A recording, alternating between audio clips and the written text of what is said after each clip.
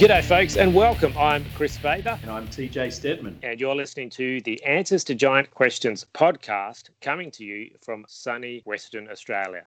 G'day folks and welcome back to another episode of the Answers to Giant Questions podcast. What are we listening to today, Tim? Today we're going to take another look at the trees in the Garden of Eden, and specifically the tree of the knowledge of good and evil. So here's our text for today. Genesis chapter 2 verses 16 to 17.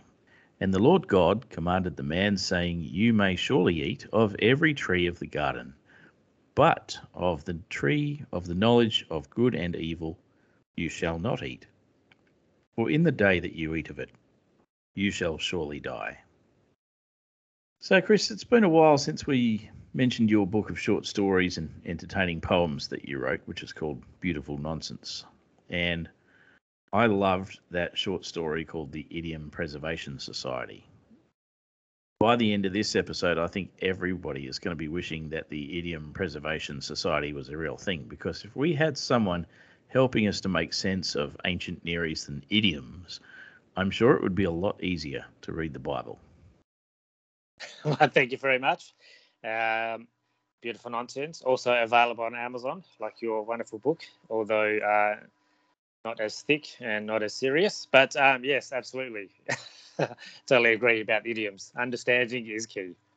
Yes. You know, I was thinking, Kris, one thing we don't often think about when we consider the Garden of Eden is that the man is a guest. Now, as we talked about last week, the man's not invited or asked or even told to enter the garden. God just put him there. Nevertheless, this is not the man's house. This is God's house. So God presents his hospitality to the man as a guest in his home. And I don't know about you, but if you've ever been to somebody's house and they want to treat you as an honoured guest, then you'll be familiar with the situation. You get welcomed at the door. Hi, come on in, take a seat. I'll bring you something to drink. And they put you in the good lounge room on the nice furniture. And they bring you a cold glass of water, and then they say, I'll get you something to eat, anything you want. And that is the position in which this man finds himself as a guest in God's house. But then it goes on, because if you have a responsible host, they'll warn you about the dangers that exist in the house. Don't eat that chili, it's hot. When you're welcomed into someone's house, they don't explain to you all of the good things that are in the house. They don't show you every treasure they own, and they don't offer you every good thing in the cupboard. But for your own sake, for your own benefit, they'll warn you about what you should stay away from, and then perhaps in time, you'll be around long enough to see more of those good things later on. So God does not introduce the man to the tree of life. Instead, he gets the general introduction to the garden and its trees, and one warning in the form of a commandment. The scriptures make it clear that angels had a role in the administration of God's word to mankind. So it's clear that part of the role of divine beings was the instruction of humanity from the beginning. If we look at the book of Acts, chapter 7, verse 53, I mentioned this before. This was from the speech that Stephen gave before he was martyred. He says, You who received the law as delivered by angels and did not keep it. And then we have in Galatians chapter 3, verse 19, Why then the law? It was added because of transgressions, until the offspring should come to whom the promise had been made, and it was put in place through angels by an intermediary.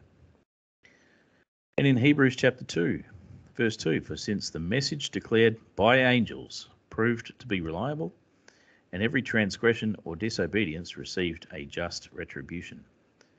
I mentioned this in my book too, but this goes some way toward explaining why Paul would be worried about an angel preaching a different gospel to what he preached in Galatians 1 verse 8. And speaking of my book, Answers to Giant Questions, here is a short excerpt from chapter 3, just one paragraph here. The teaching ministry of angels is, according to the Second Temple period text Jubilees, a precursor to the fall of some of the sons of God, because they went too far and taught forbidden things beyond their mandate to instruct men in righteousness. The result of this teaching was the use of the arts of cosmetics and seduction to tempt the sons of God to fall into sexual sin with human women. Later, the fallen angels continued to teach illicit arts, including warfare and weaponry. The effect of this exposition on First Enoch, because the Book of Jubilees serves as a kind of ancient commentary on Genesis and the Book of the Watchers, was to place primary responsibility for the angelic fall on Azazel, the chief teacher, over and above that of Semihaza, the one who taught warfare and weaponry. However, the biblical text in Genesis 6 gives no explicit chronology of the various sins of the Watchers, nor does it name the individuals, preferring instead to conflate the angelic fall into a single event with shared blame. And that's the end of the quote. As we've seen already, divine beings can be spoken of in Scripture using the language of trees, which is why I mention it, and their fruit is what they provide for mankind. So when God says to the man, "You may eat from the trees," we could understand that as the freedom to receive guidance from these entities who formed the original divine counsel of God. But we must remember that in the center of the garden we have the two most important trees. The tree of life, which I mentioned before as being the life-sustaining presence of God, and the tree of knowledge, which we're looking at today. And these two must remain in view the whole time as we go through this story. Whatever happens, we always come back to that center. Now, the idea of trees as divine beings in the Garden of Eden raises the question, is this tree of the knowledge of good and evil a divine being? And if so, who is it? But I think that's missing the point, because the focus here is on the verb, the act of eating. And eating in the ancient worldview is to take something and make it part of yourself, to assimilate that thing and make it part of who you are, to make that thing submit to yourself and serve your purpose. This is why later on we learn to fear Nimrod, because he is the hunter who takes and assimilates whatever he finds. The fact is that we never get told which entity, if any, ought to be identified with this particular tree, and there's a reason for that. The reason is that you're supposed to go to God for everything you need. But didn't you say that God told the man that he was free to eat from any of the trees except for this one? And now you're saying that the man should go to God only? Yeah, let me just clarify that point. What I mean is that God said, yeah, it's fine to go and eat from all these other trees, but the one that he prohibits specifically is the tree of the knowledge of good and evil. And we're going to need to understand that phrase really well in order to understand exactly what is being prohibited here. And once we get a clear picture of what God has taken off the table, it's going to become apparent as to why I'm saying that Yahweh is to be the only source of what this tree provides.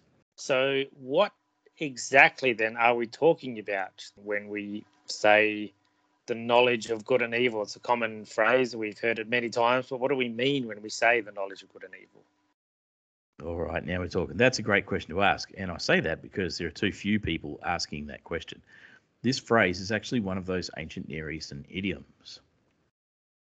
When I was growing up, I always thought that it was just a clear-cut choice that you make. Like, you don't know what it is to do the wrong thing until you've done it. So if God says don't do it, and then you do it, well, now you know the difference because you've introduced disobedience or evil into the world, so you've had that experience and now you know. But it turns out it's actually a lot more complicated than that.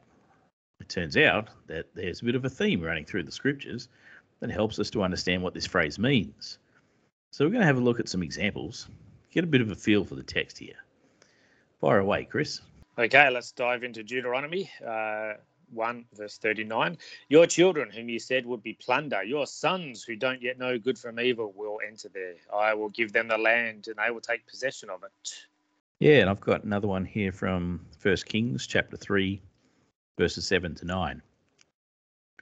Lord my God, you have now made your servant king in my father David's place, yet I am just a youth with no experience in leadership. Your servant is among your people you have chosen, a people too many to be numbered or counted.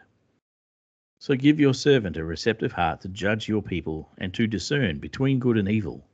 For who is able to judge this great people of yours? And that, of course, was King Solomon.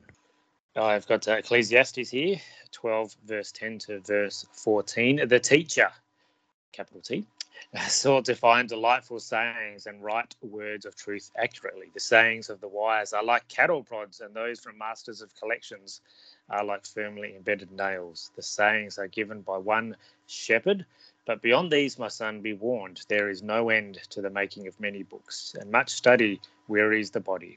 When all has been heard, the conclusion of the matter is this: fear God and keep his commands, because this is all for humanity. For God will bring every act to judgment, including every hidden thing, whether good or evil. In Zephaniah chapter 1, verse 12, and at that time I will search Jerusalem with lamps, and punish those who settle down comfortably, who say to themselves, the Lord will not do good or evil. Matthew chapter 5, verse 44 to verse 45. But I tell you, love your enemies and pray for those who persecute you, so that you may be children of your Father in heaven. For he causes his sun to rise on the evil and the good, and sends rain on the righteous and the unrighteous. And another one from Matthew, this is chapter 22, verse 10. So those servants went out on the roads and gathered everyone they found, both evil and good. The wedding banquet was filled with guests. 2 Corinthians 5:10. For we must all appear before the judgment seat of Christ, so that each may be repaid for what he has done in the body, whether good or evil. And Hebrews 5, verse 14. But solid food is for the mature, for those whose senses have been trained to distinguish between good and evil. So, those are examples of passages that use terminology like good and evil, but we're only looking at the English. In fact, if we go to the original languages, we'll find that sometimes our translation says things like good and bad instead of good and evil. So that gives us another range of scriptures that we can look at, which will help us to nail down the sense that the author is trying to give us in Genesis 2. So Genesis 31, verse 24, but God came to Laban the Aramean in a dream at night. Watch yourself, God warned him. Don't say anything to Jacob, either good or bad. And Leviticus 27, verse 10, he may not replace it or make a substitution for it, either good for bad or bad for good. But if he does substitute one animal for another, both that animal and its substitute will be holy. Also from Leviticus 27, this is verse 33. He is not to inspect whether it is good or bad, and he is not to make a substitution for it. But if he does make a substitution, both the animal and a substitute will be holy. They cannot be redeemed.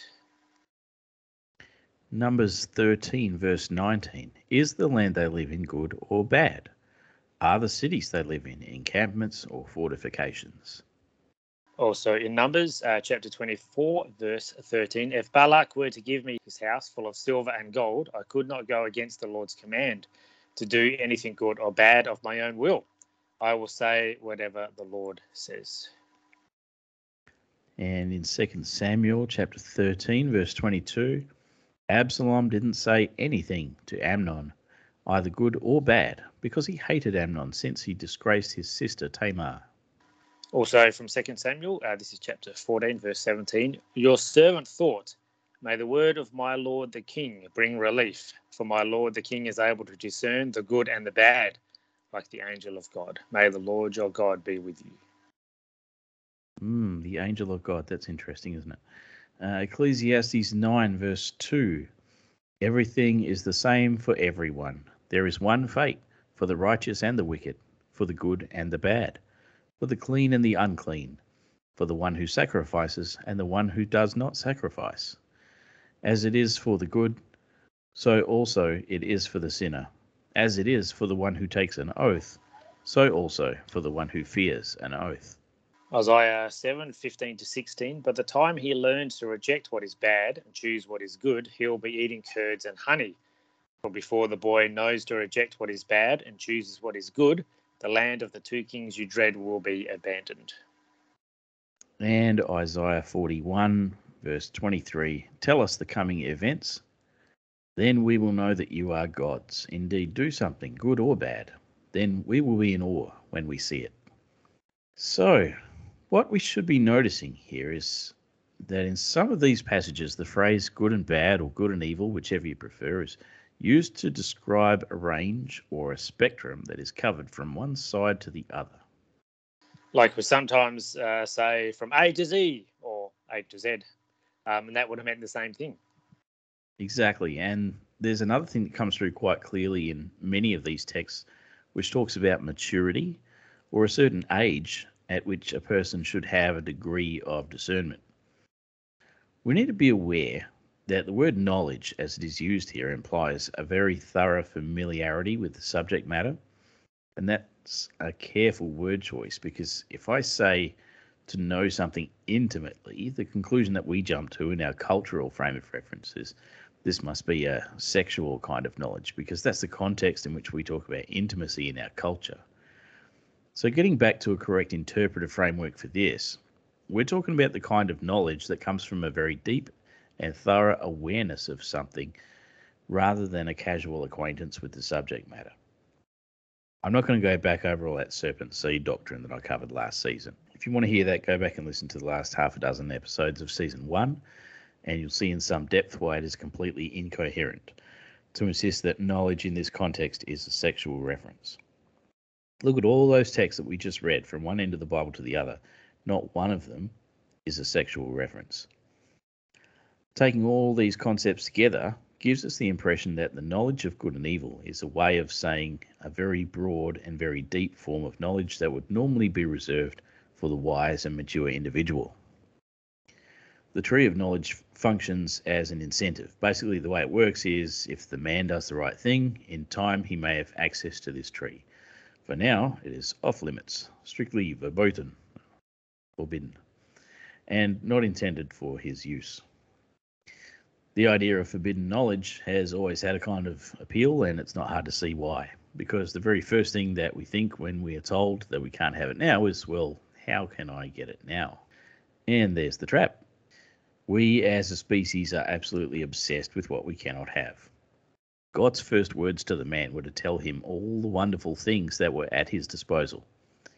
And yet the only thing that seemed to have the man's attention, as we find out later in the narrative, is the one thing that he couldn't have. None of us are any different, and that is precisely why the man has not yet been named in this text, because, as I've said in previous episodes, once you put a name on the man, you can say, well, that's him, and it's not me, and I'm not like that, and I'm better than that, and I wouldn't do that. We're lying to ourselves. So, have we gotten closer to understanding exactly what this idiom means? I'm going to suggest that the knowledge of good and evil is supposed to be interpreted as the power to pass judgment and to decide what is good or bad for yourself. And the problem is that you can take the authority to do something without having earned what it takes to be able to execute that function correctly. Putting yourself in the judge's seat is easier than a lifetime of learning wisdom and accepting instruction and learning from mistakes. But if you do that, you're going to be a terrible judge. The other trees in the garden offered things that were good for the man right now, but the tree of the knowledge of good and evil, or we might say the tree of judgment, bears a fruit best left to the mature. Perhaps we can start to appreciate why it was a problem for the man and his wife to partake of this fruit when they did. But if you want to understand later in this story why the judgment of God is so severe for this transgression, and that's exactly what it is, it's a transgression, then you need to understand now that I was setting you up at the start of this story, inviting you in like a guest in a friend's house, when really you were walking into a courtroom. You were walking into the chambers of the divine council, because the Garden of Eden was the place where God held judgment. You don't take that lightly. You don't stroll in, raid the fridge, put your feet on the seats, and you certainly don't presume to be a judge in God's house. So the trouble we have with the man here is that he got familiar in God's house. He got comfortable and got casual, and he forgot that this is God's house. And the proper etiquette in God's house is to wait until something is offered to you before you take it. The power to make your own judgment is what this tree represents, but it does not represent the authority to wield that power.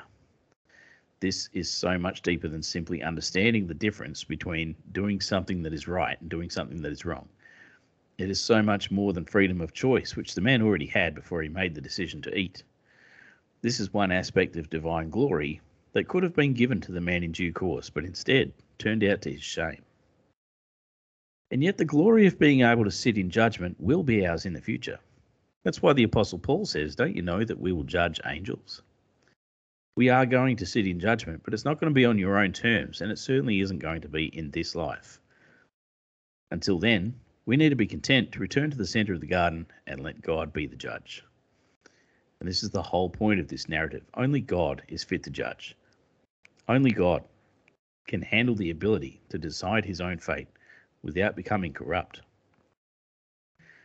When God charges the man with the commandment, leaving him with the responsibility to run things on his own for just a moment, and that's the sense we get from this text, like God's just stepping up for a moment. The man feels the weight of destiny for the first time. He's not facing it alone. Awesome. Giving us a lot to chew on, as you always do, Tim, but we're going to leave it there because it is time to get answers to your giant questions. Any final thoughts, though, before we go there, Tim? Yeah, well, I guess the main thing that we can take away from this story is that the true source of everything we need is God, and he's always right there at the center. Ultimately, it's his presence and it's his very being that provides for all our needs and sustains us. And I say that because I'm seeing so much desire out there in the fringe community. You know, if you're listening to this, you're part of that community. There's just so much hunger for understanding and for knowledge and for the power that comes with knowledge. But it's often so misguided. Every day I find people asking, where can I get copies of the pseudepigrapha? Where can I find the Apocrypha? How can I get hold of Gnostic texts and extra biblical sources? What about Zechariah Sitchin or Eric von Daniken and all that ancient alien stuff? And I'm just blown away at the lack of interest in spending time working on understanding the scriptures. People seem to think that the 5 minutes they spent on a Sunday school story when they were a child was enough to have mastered biblical doctrine, and now they've got that under their belt, they're diving into the occult and mysticism and science fiction to satisfy their spiritual hunger. Let me make this clear. We are not in Eden anymore, and the voices of the trees of Eden still speak to us today, but they are no longer working in our best interest. They haven't been for a very long time, and Ezekiel 31 is proof of that fact. Really, that ended after Genesis 3. So what we need to do as believers, allegiant to Jesus Christ, is to keep him at the center and keep returning to his word to satisfy our needs, because there is no other name under heaven given to men by which we can be saved. I really can't stress this enough. You have to pick up your Bible and read it regularly, and don't just stick to one translation. YouTube is not Bible reading. Anyway, that's enough of that. Let's have some fun. Well said, as always. And we've got an interesting question today, as we always do. All right, let's do it. I want to hear your giant questions. If you have a question about stuff you've heard on the show or somewhere else, something you found in your Bible, or just some general feedback you'd like to tell us and the world at large, here's how you do it. Head to the website, giantanswers.com. Send me an email at giantanswers@outlook.com. I personally receive all your mail, and I will try to get to all of it. I love hearing from you, especially if I can help you get answers to your giant questions. Well, today's question comes from Tomorrow Wignor, who sent us a question via the website, giantanswers.com. And don't forget, anyone can send us a question, and that's how you do it. Go to giantanswers.com, and right there on the homepage, you can submit your own giant questions. So Tomorrow asked, I've read somewhere that Abraham was a giant. Is that true? Well, that's a great question, and it's really good to finally get some questions about giants on the show, because most of the stuff people have asked about has been stuff related to the primeval history, which we're already on track to study anyway. It's nice to get out of there and have a look at some other stuff. So Abraham, he's a very interesting guy, and at first, when I got this question, I thought, man, I'm sure I've seen something about Abraham somewhere, but I've got to look this up. So I went through all my books and records, all my source material. I went all over the place looking for stuff about Abraham. It turns out there's not really anything that says that Abraham was a giant. There are some other biblical heroes that get turned into giants in other material outside the Bible, but not Abraham. As an example, Moses. According to one rabbinic tradition, it's in the Talmud, Moses is described as being 10 cubits tall. This is when he's having that battle against King Og of Bashan. Keep in mind, this is medieval period stuff, so it's all really exaggerated, and like they want Moses to be this huge, fearsome warrior, you know, so they tell us Moses is 10 cubits tall. And all this, you know, he's got bigger in the time since the story was actually recorded in Scripture. But, you know, this is coming from the rabbis, and they've got some pretty crazy stories, and they actually have an explanation for Moses' height that was nothing to do with being some big, scary warrior. But naturally, of course, for the rabbis, it's got to be something to do with religious observances. So the Gemara relates a Nagadic teaching in the name of Rav. It said Rav, Moses, our teacher, was 10 cubits in height. For it is said, and he spread abroad the tent over the tabernacle, which is a reference to Shemot 40, verse 19. Shemot is Exodus in English Bibles. Now, who spread it? Moses, our teacher. And Scripture says, 10 cubits shall be the length of the board, which is Shemot 26:16. Again, Exodus 26:16. To which Rav Shimi bar Hia replied, if so, you have made out that Moses was a blemished person.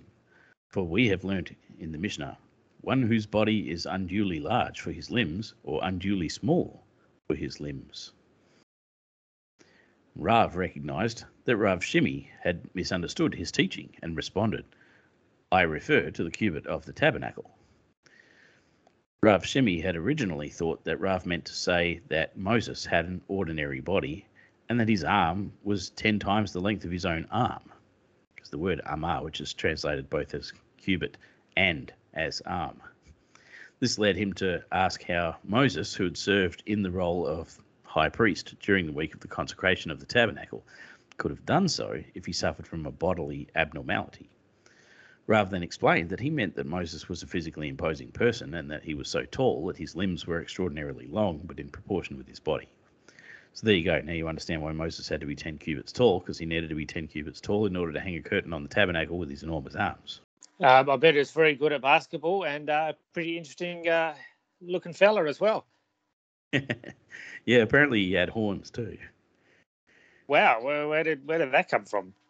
Oh yeah, that was Saint Jerome trying to translate the Bible from Hebrew into Latin, and he got a little bit muddled up. So, you know the bit where Moses comes down the mountain after he spent time with God, and his face is all radiant, and there's these rays of light coming from his face.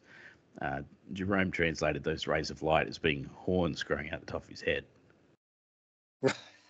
Okay, so Moses had to be a giant because there were no ladders in the wilderness, right? Yeah, apparently you can build tabernacles, but you can't build ladders. Well, they're very difficult. And God didn't tell Moses to build a ladder, I guess. Fair point. Yeah, you're not going to think about Moses the same way ever again, though, are you? Definitely not. The old Og of Bashan is the size of a mountain, according to this tradition. So Moses gets his staff that he carries with him, which is also 10 cubits tall, and he uses it to propel himself 10 cubits high in the air. There's a bit of a theme going here. And he slashes at King Og of Bashan, and only gets him in the ankle because he's so huge, he's a mountain, but it's enough to topple King Og and make him fall. And falls so hard, he smashes into the ground, and his teeth get embedded into the ground, and he can't get up, and he dies there. Sounds pretty painful. So there were no ladders and no dentist in Moab, I guess. No. You get some really fantastic medieval period stories about biblical heroes, and I think that might go some way towards explaining why in the Masoretic text of the Bible, Goliath is bigger than he is in the other traditions, right? Because if you read in the Hebrew Dead Sea Scrolls or the Septuagint, which of course was written in Greek, they both agree that Goliath was 4 cubits in a span, or 6'9". And then you get this much later text, which is the Masoretic text, which we don't have any other supporting evidence for, claiming that Goliath was actually 6 cubits in a span, or 9 feet 9. And as I say, there's really nothing to back that up, so we need to tread carefully with that one. But I should add that we do have another giant recorded in Scripture at 5 cubits, and this guy's an Egyptian, so that might even be Egyptian cubits in that case. So that guy could be as tall as a bit over 8.5 feet tall. That's 1 Chronicles 11:23, if you want to look it up. But yeah, there's definitely some big guys, but it seems to be the usual thing that they get bigger over time, you know, the old fisherman's tale. The classic example is reading 1 Enoch, where the giants before the flood are said to be 3,000 ells in height, and one ell is supposed to be, I think, the equivalent to a cubit. So 1.5 feet, just a different name for it. So some versions have 3,000 cubits, or about 4,500 feet tall. I noticed that other translations of 1 Enoch bring that down to like 10% of that. They're saying 300 ells or 300 cubits, depending on your translation. So again, that's still 450 feet tall. And again, it's a late manuscript, okay, because 1 Enoch is like 3rd to 2nd century BC. So it seems the later you go in history, the more exaggerated the stories get. And that's why I'm always going to be sticking with the Bible, because, you know, that's where you get your original source material. That's where you're getting the closest to the actual stuff that really happened. But anyway, getting back to Abraham, as I say, I don't find any traditions that tell us that Abraham was a giant.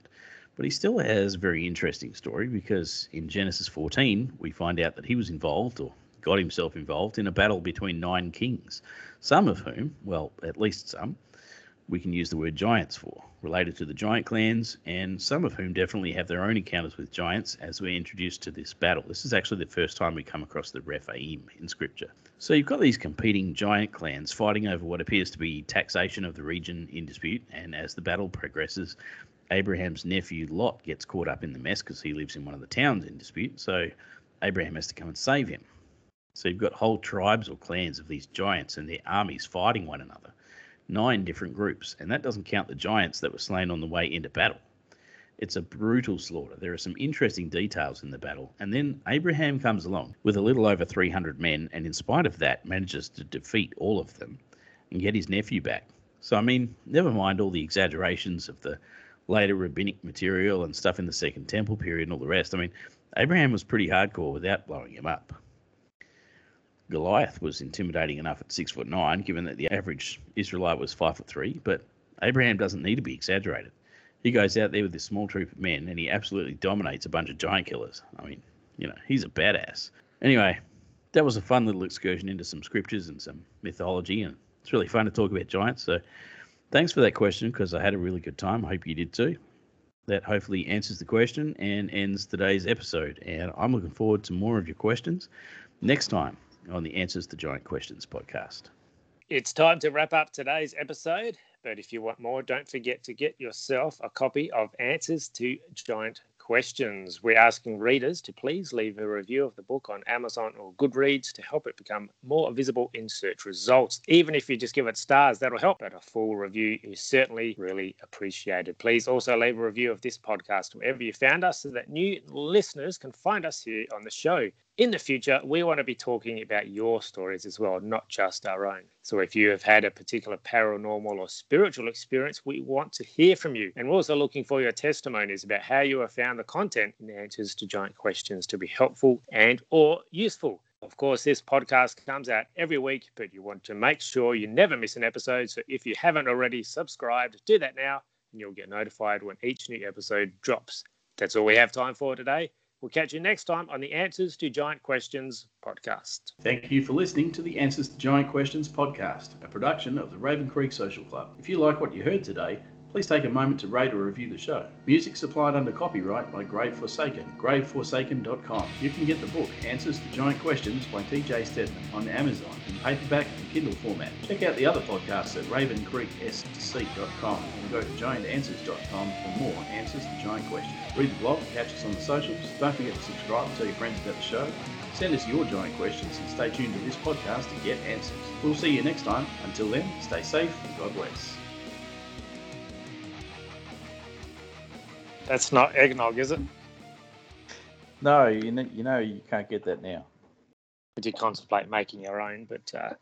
I do make my own. I love it. Oh, yeah? Mm. You can put my alcohol in it that way. Oh, well, I don't put alcohol, but no, I actually make a non-traditional version, which is just a recipe I got from my dad. Okay. And, it's got some of the flavour, but it's not thick like eggnog is quite thick. It's almost like drinking custard, isn't it? But yeah, the one that I make is just sort of pretty much the consistency of regular milk. It's not. I don't go to the trouble of like cooking it. Like you're supposed to actually. Oh, really? There's cooking involved to make eggnog, and I can't be bothered.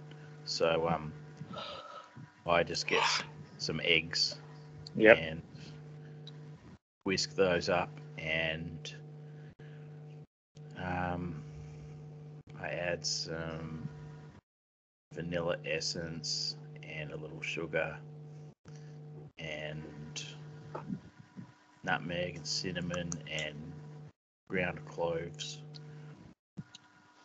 just in tiny bits. You really don't need much, and then just milk, and that's it. Nice. Whisk it all up, and it's really delicious and doesn't take long to make. So that's what I like. I just like looking at your sweaty, muscly body. I thought you meant my bookshelf. Yeah, I like that.